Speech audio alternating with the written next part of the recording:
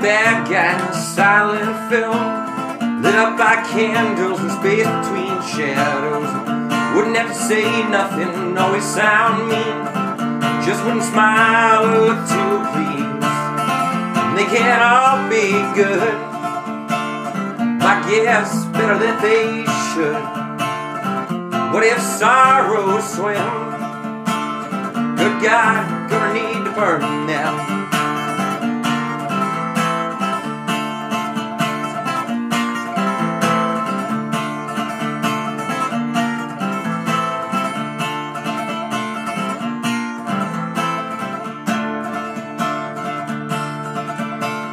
Probably cut my hair off and shave my beard, wear nothing white and keep nothing clean at all.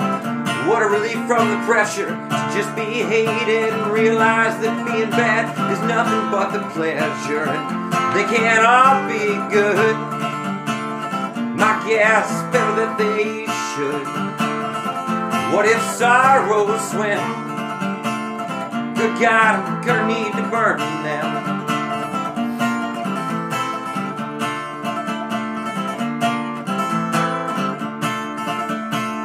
Probably rob some worse guys done up like good ones, and have a pile of money, never have to worry, and maybe get all the way for a reason to steal, maybe a chance to keep from keeping still. And they can't all be good, my guess better that they should.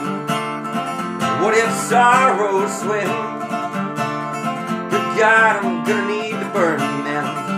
Good God, I'm gonna need to burn them.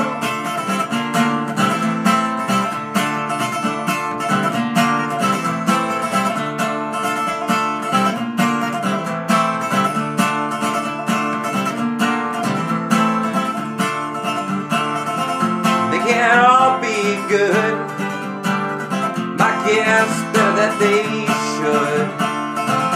What if sorrows swim? Good God, I'm gonna need to burn them.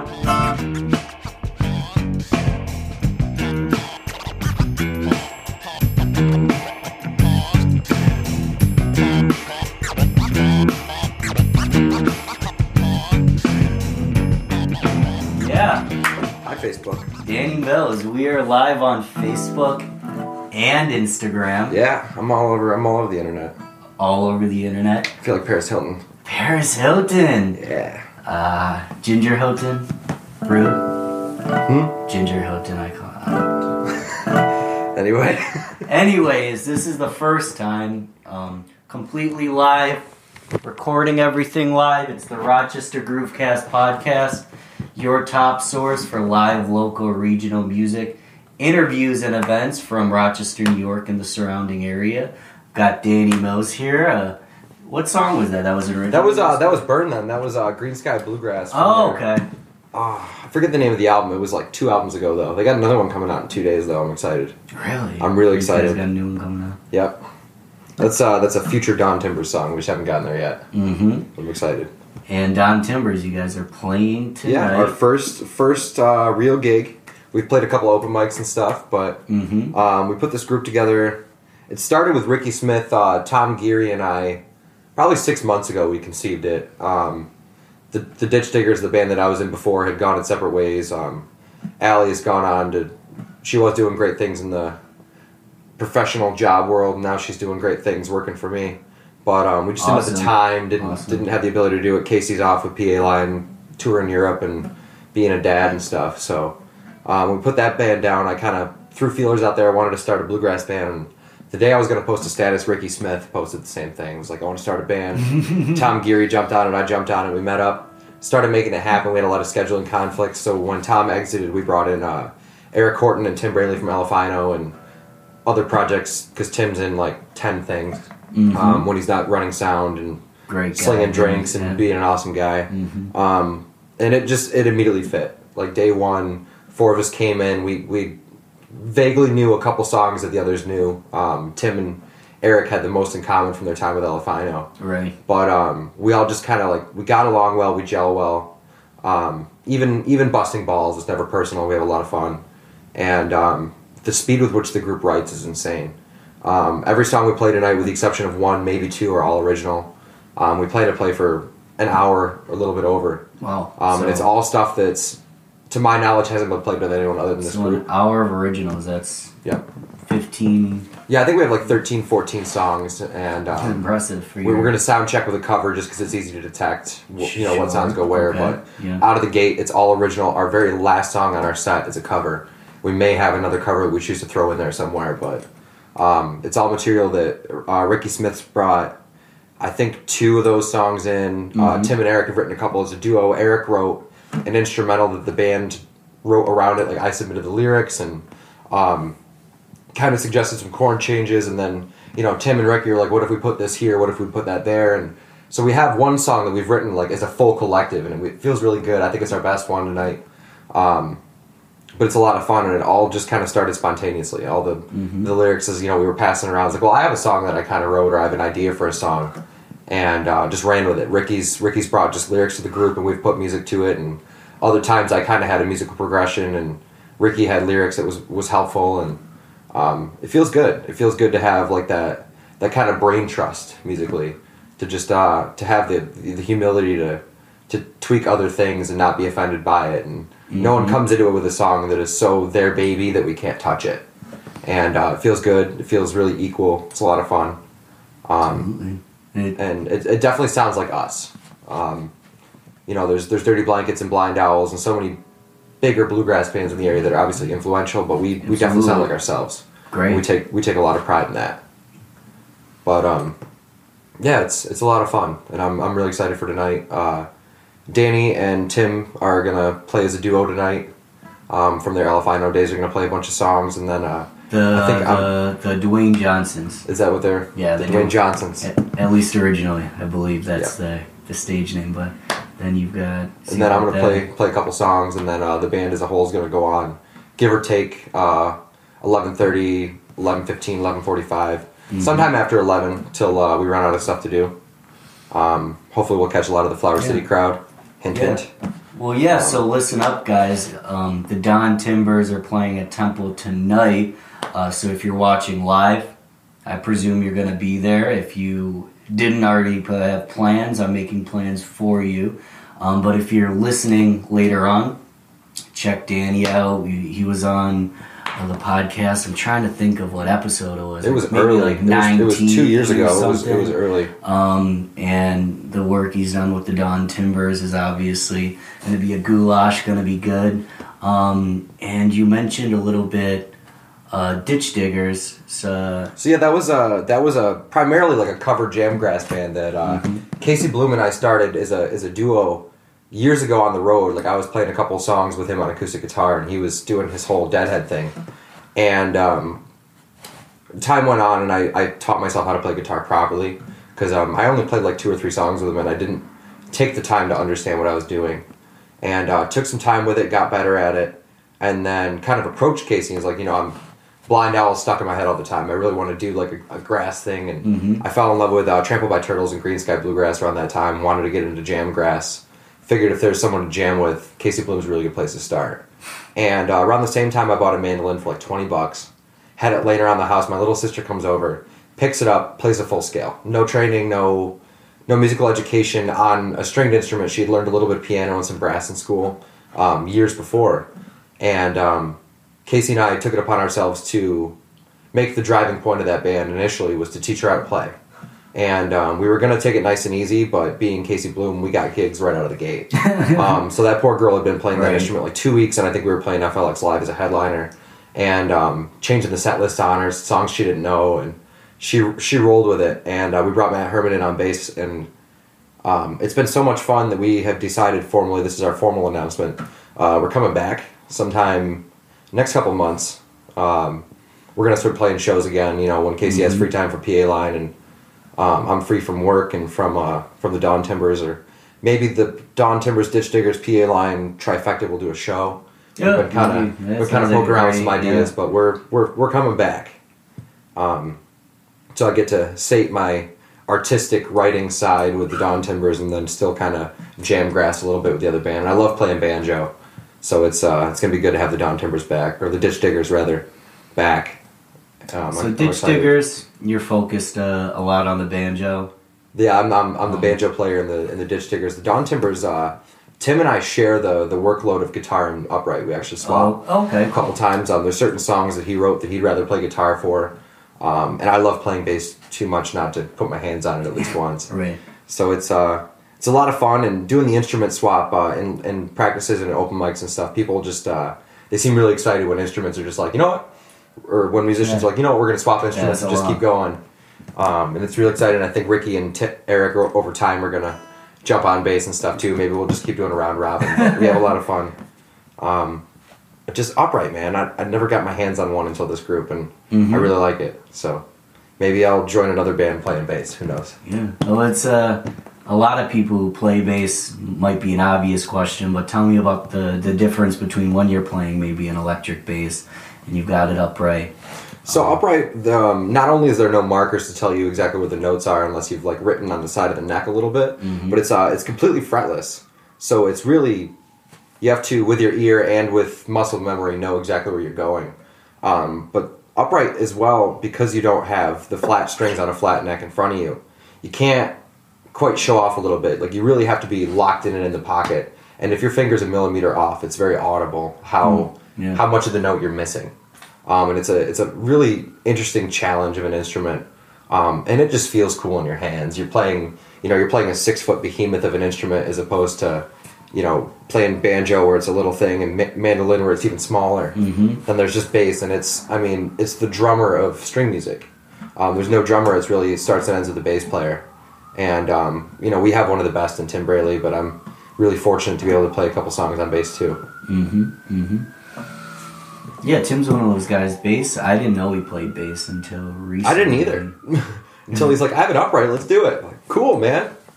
But I mean, Tim and I are from the same school of thought where if we can get our hands on it and play around with it for a little bit, we'll kind of figure out what to do on it. Because I know, obviously I play banjo and guitar and upright, and I play a little bit of mandolin, and Tim was kind enough to loan me a fiddle that I'm very bad at, but I'm working on it. At this time? Yeah, at this time. It's definitely not going to be unveiled anytime in the next year at least. But, if we can just have it and tinker with it and get to know the instrument, we just want to learn it. And Tim's very enthusiastic in that way too. So we both kind of geek out on new toys. I think both our places are a haven of instruments that we just pick up here, there, and everywhere. I think Dulcimer's next too. It just sounds cool. I saw Johnny Richards play one, and I want one now. Good old Johnny. Yeah, it's been a couple years since our last podcast. So it was give or take this time 2 years ago. It might have been early February, but I remember I just moved to Sanford Street in Rochester, which was early 2017, and I just played my first formal. It might have been advertised the first gig at Temple that I played. And in a weird turn of events, I just moved to Rochester, met Tim Braley at a Park Bench pub right around the corner from here. I think it was around the time I got to know you better too. Yeah, Monroe Avenue. Yep, we Tim was hosting an open mic there, and Adrian from Saranac Lake, she brought me there, introduced me to everyone, and brought me to Sanford and introduced them to me before Devil Makes 3 show. And next thing I know, I'm moving in there and playing music full time. And it's been a wild ride. It's been a lot of ups and downs. I was already struggling with substance abuse when I got to Rochester. By the time I limped out of Rochester, I was in really bad shape. But I've been clean and sober over a year now, and feeling better, looking better, sleeping more and eating right, and I've put on like 45 pounds, give or take, mostly in my legs and in my stomach, but I don't care. Like, I'm healthy and I feel good, and I sing better, I breathe better.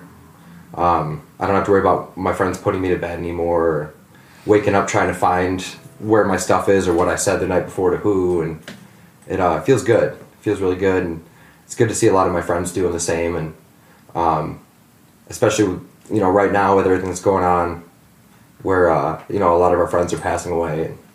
I've seen some people that I've been really terribly worried about that are okay and they're healthy and doing good, and it's good to see, and it's good to stay the course, seeing them as an example too, which is nice. But. Absolutely. So that was a lot at once. Let's look a little bit at the timeline of that. So you've been sober about a year. Yep. Did you have a aha moment, something that kicked you in the ass and made you make that decision, or what was your mindset at the time? I won't name the festival or who hosted or anything, because that was in no way the catalyst for it. But I'd been on like a 6 or 7 day bender and stumbled my way into a festival that I was slated to play on a Sunday morning, and I don't think I'd slept since Wednesday. And Sunday morning rolled around and I hadn't slept, and I was under the influence of at least 4 or 5 different things, and wasn't feeling good, was wobbling on my feet, my legs were shaking, and Tim Braley happened to be the sound guy for that, and he was sitting there, he's like, "Are you alright, man?" I was like, "Yeah, I think so." And I went behind the stage feeling like my heart was going to break my ribs, it was pounding so hard, and I puked up a good amount of whiskey and moonshine and drugs and blood, and went up, and I think I was supposed to play for an hour, and I think I very incoherently muttered through 35 minutes of it, and I had to be sick again. And it was about 100 degrees that weekend, and I crawled under a good friend's van who was much older and had been clean for a long time, and was laying in the shade, and he kind of looks under the vehicle at me, and he's like, "Hey, what are you doing?" And I don't remember what I said. I just muttered something about, "Don't take me to Rochester, I gotta go home." And he managed to coax out of me where my dad lived, and both my parents, and drove me there, no questions asked. He was a vendor, and he broke his whole setup down, and left a bunch of it behind to make room for me and my gear, and stuffed what was left of me into the vehicle, drove me from way out in the middle of nowhere all the way to south of Rochester, and dropped me off, and went back, got his stuff, and he went home. Mm-hmm. And I told my parents a bit what was going on, and that I wanted to get clean for myself, and they didn't ask. They didn't really make too many stipulations or say anything really concerning. They just just go to bed and we'll talk later. And sure. I think I slept for off and on, other than being sick, for 3-4 days, and woke up and haven't really turned back since. I might have slipped up once early on, but it's been good and it's been consistent. All the drugs are completely out now. I try to moderate much more when I drink. I not only drink far less frequently, but when I do, it's because of my lack of tolerance. I think I only need a few beers to catch a buzz. It's the way it's supposed to be. Yeah. Realistically. I feel 17 again, man. Especially playing all these craft breweries and wineries that I've been playing. I'm so used to having a Budweiser or two at home at the end of the day, and then I'll drink. Like I went to Three Heads and played with BMAC, doing the Let's Duet for Brian McDonald's residency, and I had like 2 of Three Heads Imperial Stouts, and it's like 12% alcohol by volume or something, and it whooped my ass. Yeah, 2 of those. It's I was hanging off people, and I love you guys. It's like being a teenager again. It was fun. Yeah. And what's a rule if you can't break it a little bit? I don't think there's anything too bad with drink here and there. I think it depends on the person. Especially, the person and the involvement. A situation like that doesn't sound pleasant, No, I'm very lucky to have consistently had a good support group through all that. Mm-hmm. My friends, even the ones that themselves were partaking in bad decisions, my friends were ready for me to be clean before I was. Okay. And even now, I could have a couple drinks tonight, but if I start to show any signs of misbehaving, or if I show any interest in doing something maybe I shouldn't, there's no doubt that half the people in that room will be the first to stop me. And that takes a lot of courage to do that, to stand in between your friend and what they may or may not want, because it's not good for them. And I'm really fortunate to have people like that in my life, and I don't anticipate that I'll have a problem drinking tonight or again for a very, very long time, if ever, because I know how I feel, and I know how good I feel to not wake up feeling like hell. Mm-hmm. And I'm sure I'll be a little bit hungover tomorrow because it's Temple and the drinks are good, and people, late night. People like to buy me drinks in Rochester. That's kind of a trademark of this town, is they like to get their musicians intoxicated. I don't think I've ever seen Blind Owl walk off stage so much as stagger off, and it's shows how brotherly and loving the city is. But I think besides a little headache in the morning, I won't have to regret anything or apologize to anyone, and that feels good. It feels really good. But It's a long time I coming. thought about that, the drinking in Rochester. Because Rochester has the kind of charm where it's not, a sit-down, quiet event where everybody's quiet, See, I've done both, but even at Let's Duet, I had people offer to buy me drinks, and it was a tabled, seated, quiet setting, and Right. I've played a lot of the surrounding area, and I've played other states and stuff, and every now and again the bartender or the manager might, hey, can I get you a drink? Do you want something? But very rarely does someone come up and set a shot glass of mystery liquid at your feet, which is just, that's something that I see at almost every show in Rochester. If a band member is drinking at the beginning of the show, by the end of the show, someone has just given them a token of offering. Mm-hmm. And sometimes it's what you're drinking and sometimes it's not. But I've never seen a musician be like, oh, no, not that. It's just, it's free. You go ahead and take it and move on. And it's a lot of fun. I've definitely swallowed some liquors that I didn't expect to, like really strong tequila. Last time I was at Flower City. Thanks, Mikey. That hurt a lot. But yeah, it's I like the city a lot. It still feels like home. I'm down in Geneva now doing my own thing, but there's, I don't know, I've played so many places here, and I've done so much, and living in the city and walking around, I feel like that dad whose neighborhood has changed, where I'm like, oh, I remember over that house way back when. Right. And over there my friend used to have an apartment, or like just today, when I came to see your place, I asked, is Riley still live downstairs? Just knowing where everyone's apartments are, and we were talking about the park bench, and I don't know if that's open anymore. I think they closed down. I haven't seen it open the last couple times I was up here, and I've made a point to drive down Monroe to maybe pop in and check it out.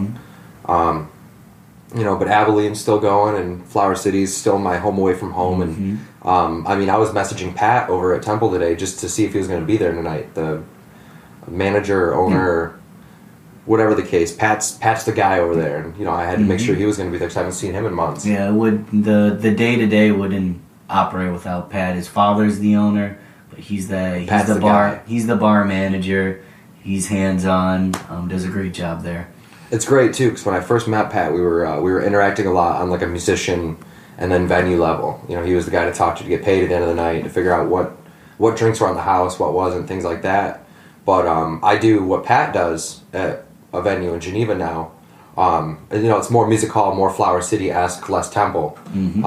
But I do something very similar. And tonight we were discussing, 21 up and why it's necessary and exceptions to the rules and things like that. But I run a music venue in a college town, and it's tough going 18 up because you never know who's giving who drinks and how much trouble you're going to get in, and it's interesting, but it's definitely good to see so many people in managerial and ownership positions in all these different bars in Rochester that legitimately care about live music. They don't want it because it adds to their place, but they want it because it makes people happy. And that's the difference. And I've seen Temple, Flower City, Abilene, I've seen them all have bands on night where they may have operated under a loss, where they may have not made so much money off the music, simply because it's just a good atmosphere. And the people that book there and the people that set it all up, they legitimately care.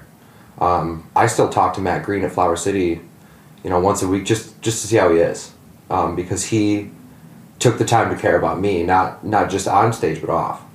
And I strive to be that guy at FLX Live in Geneva where I work, as the general manager there. Like, I try to keep in touch with musicians and what they're up to, and not only see about getting them back in as a musician, but just see how they're doing in general. And I forged some great friendships doing that, with breweries and musicians and just people in general. And it's really rewarding. It's a lot of fun. And I don't quite have to grow up yet. I still get paid to deal with music, and it's weird. I feel like I'm slacking off, but I'm getting a paycheck.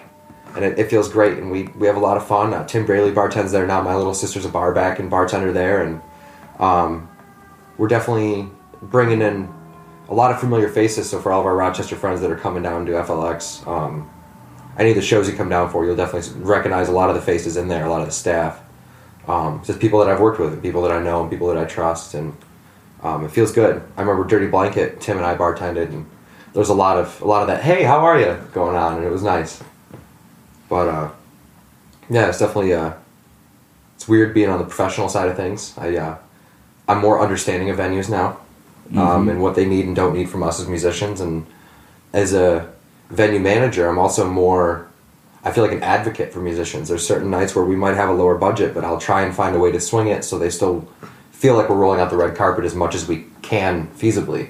Maybe it's an extra drink ticket or a little bit of food on the house, or do you guys need a place to stay? Just a million little things we can do to give musicians the best possible experience and feel like whether you're playing for a crowd of 5 or 5 million, we want them to feel like, to us, see matter. And this is really important to us to have this. And I hope so far all the musicians that I've spoken to that have played at our place feel that way, and that's a trend I intend to continue. And just build a community down in Geneva the way we have one in Rochester, where, you're not just a guy who does interviews, but you're a guy at every possible show you can get to. And there's so many. You know what I mean? It's up here, it's like playing musical whack-a-mole. As soon as one show's over, everyone's scrambling to the next one. And I mean, even tonight with Flower City and Temple, I'm going to try and go to Flower City. Yeah. Because Joe Kaplan, Forest Dwellers, Personal Blend as a residency, and Personal Blend's playing tonight. Yeah. So, and on a Wednesday night. Yeah, it's amazing. And what's cool about Rochester is the 2 or 3 degrees of separation with every musician. You know what I mean? You got Personal Blend, and members of Personal Blend are playing with the Forest Dwellers. Forest Dwellers has members of Elefino. Half my band were previously in Elefino. And I've been fortunate enough to play with Anthony and play with Joe and those guys and Kyle. And it's so cool how no matter the band, be it, Panda or, bigger groups like that, all the way down to the band that just started, everyone knows everyone. And genre doesn't matter. Just, we get out there and we support each other, even if it's not something we would necessarily listen to in our spare time. I'm not a huge reggae guy. I'm primarily like old country. But if Joe Kaplan's playing tonight, like, you bet your ass I'm going to be there, because those guys are great and they're good people and they go to my shows, and it's just that sense of community, that sense of everyone is going to encourage everyone, is building little by little in Geneva. And it's so great to see. We have open jams and open mics, and there's 4 or 5 of them now. It's a college town, so they're everywhere. But not just the college kids that are there during the semesters, but the local musicians just move heaven and earth to be there for one another. And I don't know how many times we have a guy, Justin Bryant. He plays with Deep Lakes, the bass player from Fakawi's, his other band, Anson Styles. But Justin will show up at the last second and drop off his drum kit because he knows a band needs a kit. You know what I mean? And he'll just leave his instrument, his expensive, old kit. He'll just leave it unattended for musicians to use on our stage and then leave for the night, and just pray it's in good hands. You know what I mean? And that's the kind of thing that I love about Rochester. We had an issue with a pickup tonight, and I called Ben Proctor from the Crooked North. I texted him this morning and told him, I didn't have access to a pickup for today. I've been trying to fix one, but it wasn't ready in time. No questions asked. Ben threw a pickup in his mailbox, sent me the address, and he's like, hey, I'm not going to be home. Just grab it out of the mailbox, and Good luck tonight. And that's just, that boggles the mind, the level of trust and understanding and dedication in one another that Rochester has. And we're really, really trying to implement that in Geneva, and it's getting there, and it feels really good. You always hear stories about back in the day, and apparently Geneva had a phenomenal music scene in like the 70s and early 80s, and then it just kind of fizzled out.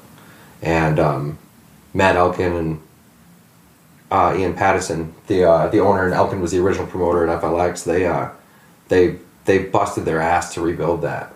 And now Twisted Rail's coming in, they're going to put a venue in, and more of those local breweries, because breweries are popping up everywhere. They're having live music and coffee houses, and it's just really exploded in the last year or two. And it's really cool to kind of be on the cutting edge of that a little bit and see what works and see what doesn't and how we can do it. Absolutely. FLX, I mean, what's it been? FLX has been open a year and 3 or 4 months. I think October of 2017 was the year opening point. And I think Casey and I were in the door by the end of October. Right. Playing there. We got to know him early. And just kept playing there all the time. And Ian, the owner, who's such a good friend of mine now, and he may even come to Temple tonight just as a supporter. But he said, hey, what do you know about kitchens? And I was working at a barbecue restaurant as a manager at the time, and I said, I know quite a bit about it. Why don't I come by and we'll help you set your kitchen up? And I came in and consulted a little bit and recommended a small menu, and we did that. And then he's like, well, I could use a bartender a little bit here and there too. And I came in, and I'd been bartending 2 or 3 weeks, and the promoter job kind of came up, and I jumped on it. It was unexpected. I wasn't shooting for promotion. It was going to be extra money in my pocket while I found like a real job. And all of a sudden, I'm bartending there and manning the kitchen and staffing the kitchen so I can bartend. And then I'm booking the bands too. And pretty soon, I'm there all the time, and I live 2 blocks from the place. So Ian's like, "Hey, can you do the inventory? Can you do the orders? Can you help with this or that? Or I have a problem where I got to book this, or we're trying to do private parties." And just by proximity, I was the go guy, the go for it guy. You know what I mean? I was always drop of a hat there. And now I'm, officially the general manager there and promoter, and I do everything from staffing to interviews to lead bartender. Not so long ago we had a bit of a scuffle, and I was jumping the bar and helping security out. It's just, I'm honored to be a part of that place from the ground up. Everything from the orders to what bands go where and paying the bills. I do all of it now, and I love it. And I have a newfound respect and love for venue owners because it is an absolute hassle. Mm-hmm. But there's no greater feeling than standing in the back of the dance floor at the front of the building and looking through the crowd at the stage and just watching everyone have a good time. It's there's very few things in the world that are that rewarding. It's like watching your kid take steps, and I couldn't see myself doing anything else outside of the music industry. I'm very, very fortunate in the life that I lead, and it just, again, going back to getting clean, once I became a better person, I seemed to attract better things for myself, a better partner and better friends and better jobs and better opportunities. And at the time felt like happenstance, like it's luck. Like I'm lucky this thing just fell in my lap, and then this thing fell in my lap, and it just keeps, the hits keep coming in a good way. And then I look back and realize, like, I just looked better. I looked healthier, I looked more coherent, I was able to express myself better. In a work environment, I didn't look like I hadn't slept in 4 days. I looked like I was awake and ready to go. I was able to convey my point without spacing out or being out of it. And, luck definitely factored in, but it's just a lot of hard work and the mental fortitude to stay the course. And I've been very, very fortunate in how it all turned out. And, I hope that other people that are maybe at the tipping point of taking care of themselves or feeding into an addiction choose to take care of themselves, because you can do a lot once you start. And starting is the hardest part. Maintaining is tough, but being ready, telling yourself, I'm going to do this for real this time, is hard, but it's worth it. Beautifully said. Congrats, man. I wrote a song about that, actually. That's a segue in. We've lost a metric shit ton of friends in the last couple of years. I know, especially in this area, heroin and whatnot's been really bad. And I noticed more and more in the last couple of months when someone posts, "Oh my God, R.I.P. so and so." You see the comment pop up, and it's like, "Oh, another one? Who was it this time?" And that kind of just painful acceptance. There is an outrage, but at the same time, it's like you heard about an accident on the way, on 490. It's sad and it's inconvenient, but I still got to go about my day. It's just another thing. It's not devastating anymore. Control, yeah. And you never know when it's going to be someone very close to you either, though. That's the scariest part. It's crazy how people are, "Oh, another one," and the way they say that, it's just so run of the mill. Like another snowstorm's coming, or there was another car accident at that bad intersection today. They got to put a light in. It's like, there was another overdose death, and it's heartbreaking how routine it's become. And I wrote a song called "Another One" about that, and it's kind of addressing the people in my life that I'm not ready to lose yet. And it goes something like this.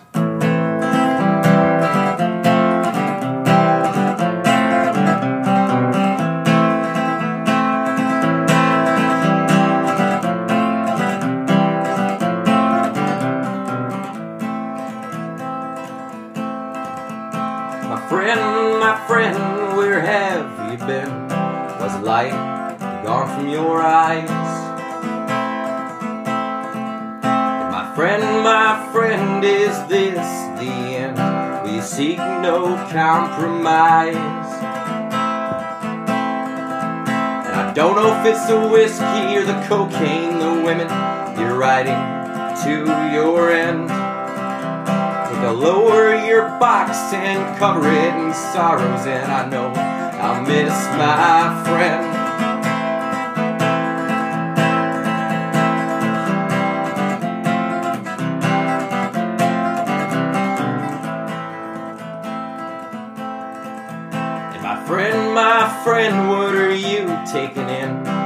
arms seem paralyzed. My friend, it's all worn thin. I see through your disguise. And I don't know if it's whiskey or cocaine or women you're riding to your end. But they'll lower your box and cover it in sorrow. And I know I'll miss my friend.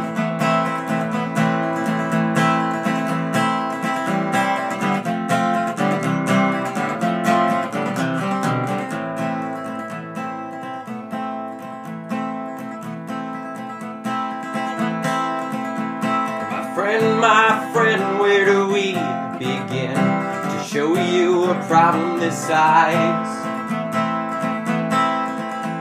My friend, will you ever win and return to our sunny skies?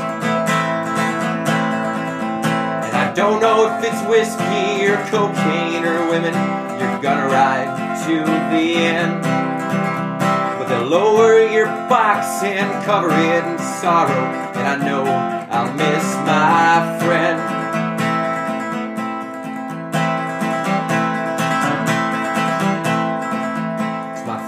My friend loves heroin.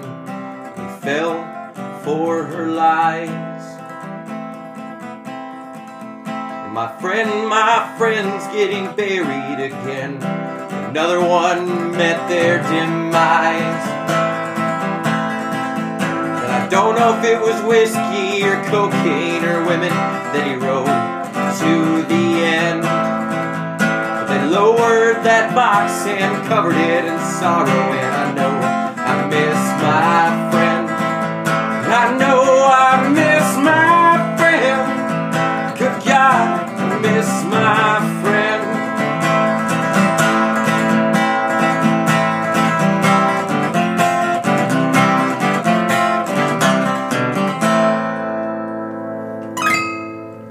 So that's that. That's I think it was a Facebook post prompted 10-minute song, and it was someone was, oh my God, I can't believe that, rest in peace, and someone commented another one, and it broke my heart to see it written that way. So it's a Dawn Timber song. We kind of put it together and took it apart and put it back together again, and how we arrange it and stuff. So first time I played that, other than in practice, is here. For some of the broadcast. I hadn't heard it. Yeah, no, this is probably, the song's like 2 weeks old. Oh. So I showed it to the band, and we had already made our set list for Temple, and Ricky and Eric decided that one was going on there. So we learned it pretty quick and arranged it for the group, and that's gonna be a forever Dawn Timber song, I think. But it's definitely one of my favorites that I've written in a while. Thanks for writing it. I wish I didn't have to, but right. I think that's the gray area that I've always dwelled in as a songwriter, is the uncomfortable stuff. I don't necessarily expect my sets to make you leave feeling good, but I hope that people hear something in it. And I think most of what I write is a plea. I think initially I was writing as a plea to myself to take better care of me. But over time, once I started to see the other side of that tunnel, I think I started writing in the plea that others do the same. And maybe the beat will be dancey, but I think the words should be something to chew on a little bit, and maybe roll over in your head.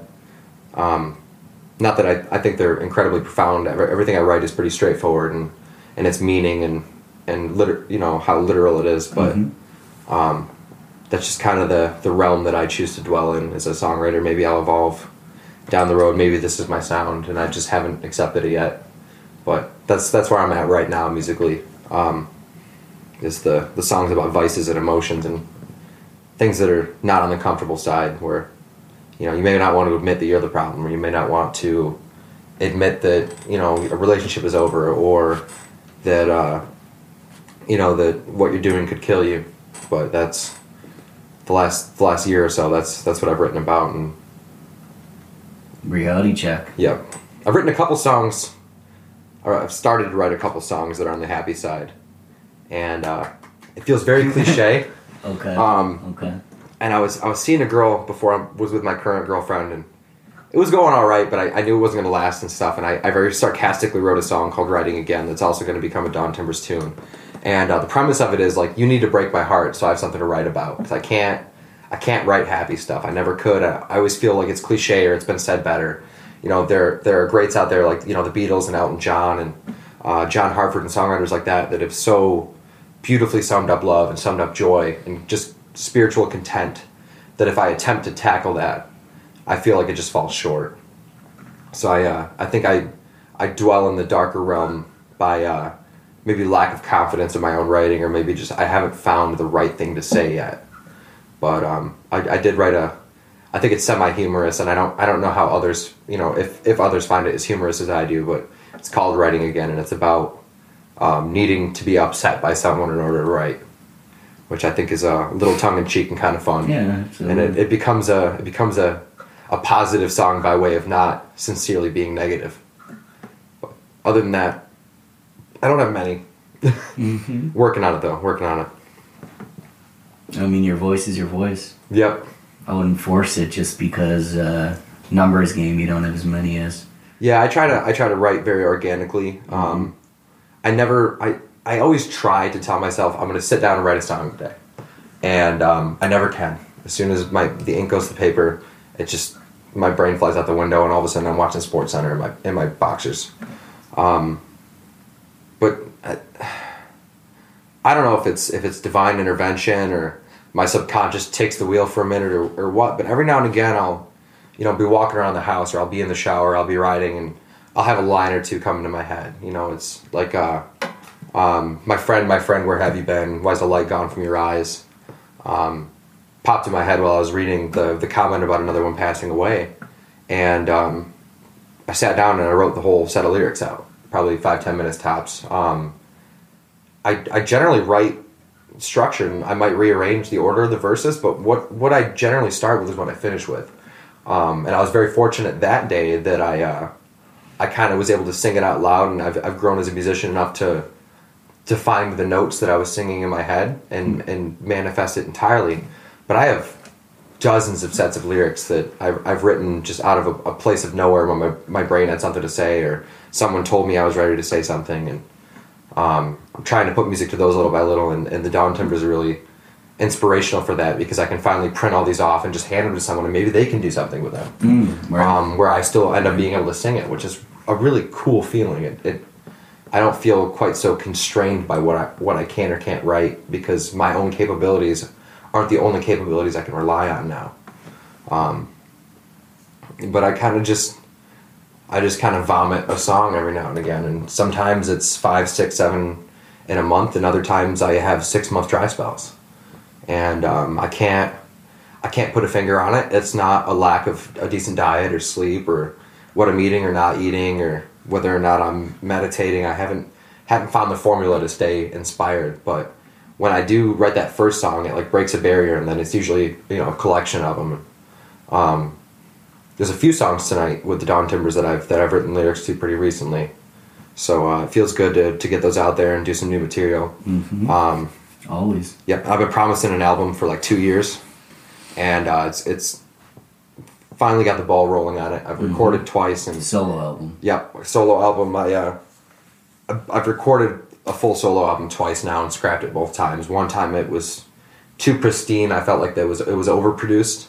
And the other time I didn't like the recording process, and I didn't like how the demos came out or the atmosphere of it. I just didn't feel that I'd done my best with it, and rather than pay to re-record, I chose to just scrap that. So Greg Bennett from Moondog Sound is our in-house sound guy at FLX Live, and he does home studio stuff, and he's one of the best. He runs sound for Smith Opera House and big festivals. Oh, wow. And he had expressed an interest in my music a year ago, and we had talked recently, and he's like, yeah, I got my new studio set up, and you should come over sometime and record a couple tracks. I was like, I've got a lot more than a couple tracks. He's like, we'll work something out. And we're finalizing that and figuring out a schedule. So this should be, hopefully by summer, the Dawn Timbers and Danny Mills will have something tangible to roll a blunt on, or whatever it is people do with CDs these days, and move on. I'm a firm believer in a hard copy. Mm-hmm. I really enjoy streaming services, especially when I'm mobile, and I'm walking around or doing this or that. But a hard copy, that money goes to the band. Hard copies and merchandise both. Streaming services we being any musician that's on a streaming service, I think it's like 1/1000th of a penny per 1,000 streams or something. It's got to be streamed a ton to monetize. Right. Whereas if you go to a local live show and they say, "Hey, buy our CD," and it's $10, that's $10 that they are putting in their gas tank, or to fund the next round of T-shirts, or to fund the next album that moment. And you can't fund the album itself. So. You can't roll a joint on an MP3, you know. So right. Go out and buy those CD cases, kids. Well, yeah. Thank you for my beautiful studio, my room, Rochester Groovecast. I like it here. Tell me, man. It's good to be back in here. I haven't been in this place in probably 6-7 months. I think last summer I popped by for a minute randomly, but long term probably we'll figure out, have some outdoor shows. Yep. It's coming. I love playing outside. Outdoor concerts, as in watching you and others play, but also recording this outdoors. Yeah, I'm a big fan of the Ben Albert bootlegs I've heard over the years. I may or may not have ruined one of them at a festival. What was it, like a year and a half ago, when I was just screaming drunk into a microphone? Yeah. It was Honey Smugglers. It was during Honey Smugglers. And at Eddie Ridge, I think I was just drunk and catcalling and being what I thought was hilarious at the time. You were located right next to the microphone. Right in front of the microphone. So, theoretically, what you did wasn't wrong. I mean, who doesn't catcall the Honey Smugglers? I just happened to be in front of the mic. Yeah. But I mean, and that was the same loud, weekend. I heckled the Crooked North so viciously out of love that weekend that Rita Proctor ended up having a water bottle custom made for me that I still have. It says it's got the Crooked North on one side, and on the back in glitter writing it says #1 Heckler. #1 Heckler. And I have the only one. They didn't just have those hanging around in the back. They went out and made one for me. Love it. And that was a responsibility that I do not take seriously. And I take it seriously by not taking it seriously. But my goal is to catcall my friends wherever possible. And my goal is to dethrone you. Yeah, that's my goal. I used to never heckle, and then I started playing on stage more. And there was a night, I think it was the Folk Smuggling Dirty Owls.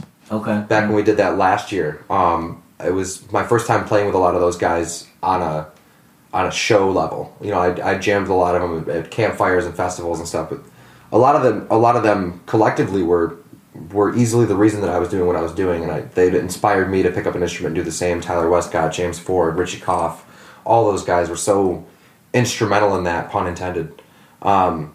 And I'm getting ready to play on stage with them, and I just got up there and strummed my guitar, and my low E was out of tune, and I'm tuning it nervously, and I heard someone cough.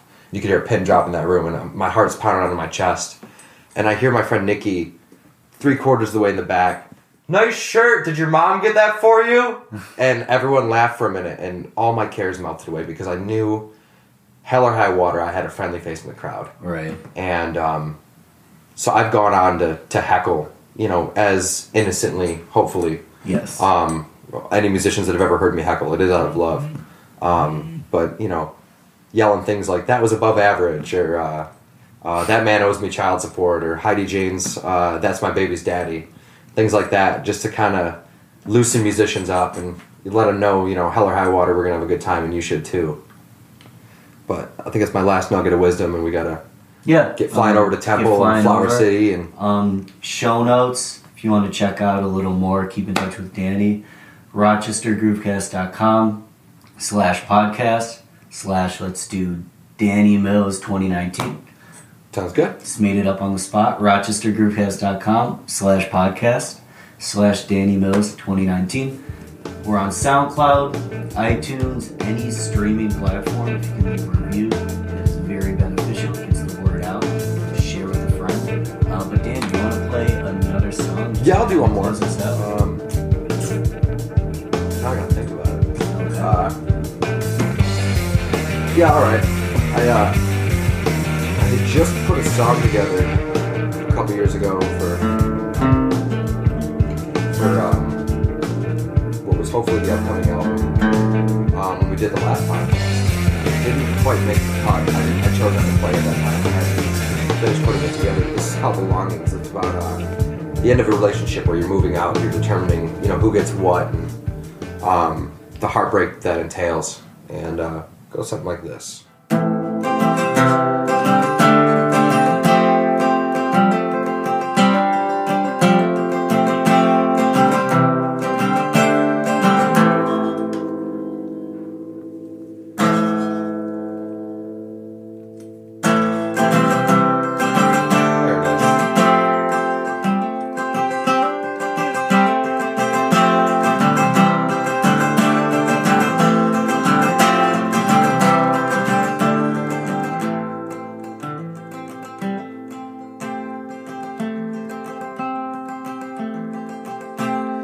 Keep your pictures from the better times. Keep my letters with your heartfelt lines. Keep those pillows from the foot of our bed. They always were too firm for my head. Take those lessons we learned in our years and throw out your t-shirt that dried your tears. Burn all the photos that hung on our fridge. Strike up a match, burn down this bridge. Strike up a match, burn down this bridge.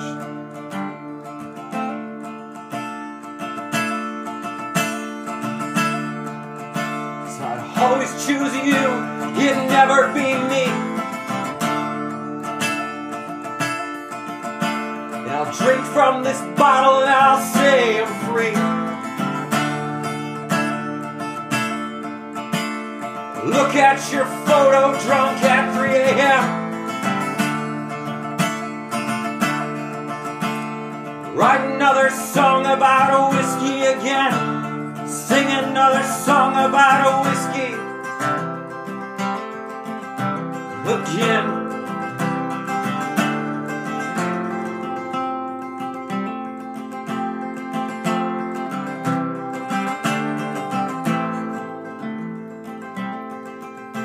And it's better you live in that house than I.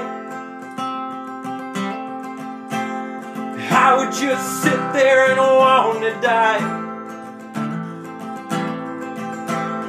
Thoughts of you would dance in my brain,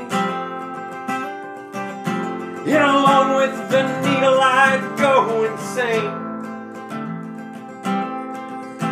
But you were always stronger than me, and all that shit, well, you probably won't see. And even if you do, it won't change a thing. So I'll take this guitar and then I'll sing. I'll take my guitar and then I'll sing. I'd always choose you, it'd never be me.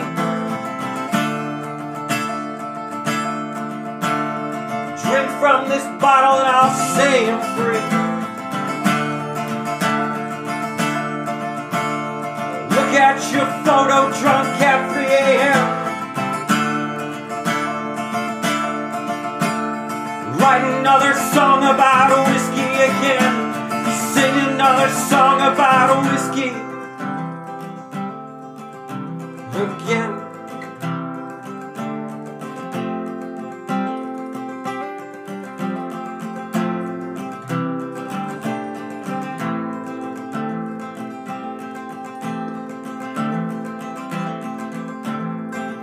So I'll take my banjo and all my strings. Can keep all our belongings, and I'll take my bottle and take my leave. Take some songs, take time to grieve. Take another hit, say cheers to you. Hate myself for it when I find someone new. take my hat and hit the streets. Hope someday again we meet. Hope someday again we meet.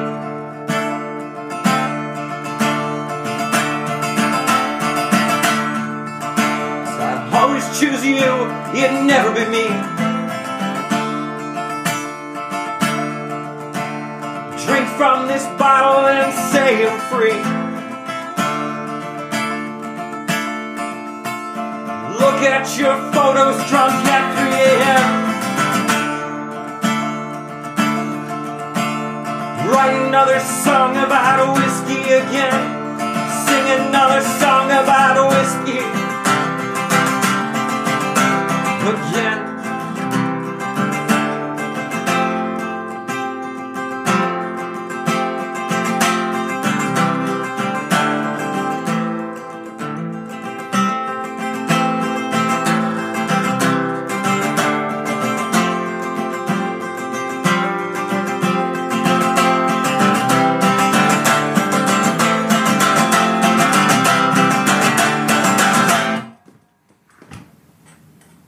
Hell yeah. Bye, Internet.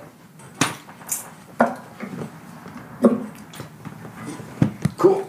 How do you feel? Good. I feel really good. I feel like I did that thing I always do where someone asks me a question and I answer for 20 minutes, but other than that, I'm fine good. with it. It makes my life easy. Video will be available soon. It'll go well. Sweet. I appreciate you doing that. Dude, I love chatting with you and seeing what's new. And It says you were watching the video. was I? It might have told me that you were live. It says Danny. Oh, my dad. Oh. My dad. Oh, does he have the same name? Yeah. Yep. I'm junior. It's like spooky. What's really cool, and you know, eventually I should set up a studio, but what's really cool about this concept is that it'll be shareable and everything. Yep. And what I want to do is get a good camera and good mics and just videotape everything. Yeah. No. Do like sessions, even if we do like Yeah. The Rock Groovecast sessions were pretty cool. mm-hmm. Just have someone come play 3 songs. Yeah. Kind of like what is it? The SoundClouds or not SoundCloud? Audio Tree. Yeah. Where they do like 20-minute interviews and like 2-3 It would songs. be dope to do something like my throat is outside of like Ellison Park or one of these local places over by the water. Sweet. That would be very At breweries and we're still live.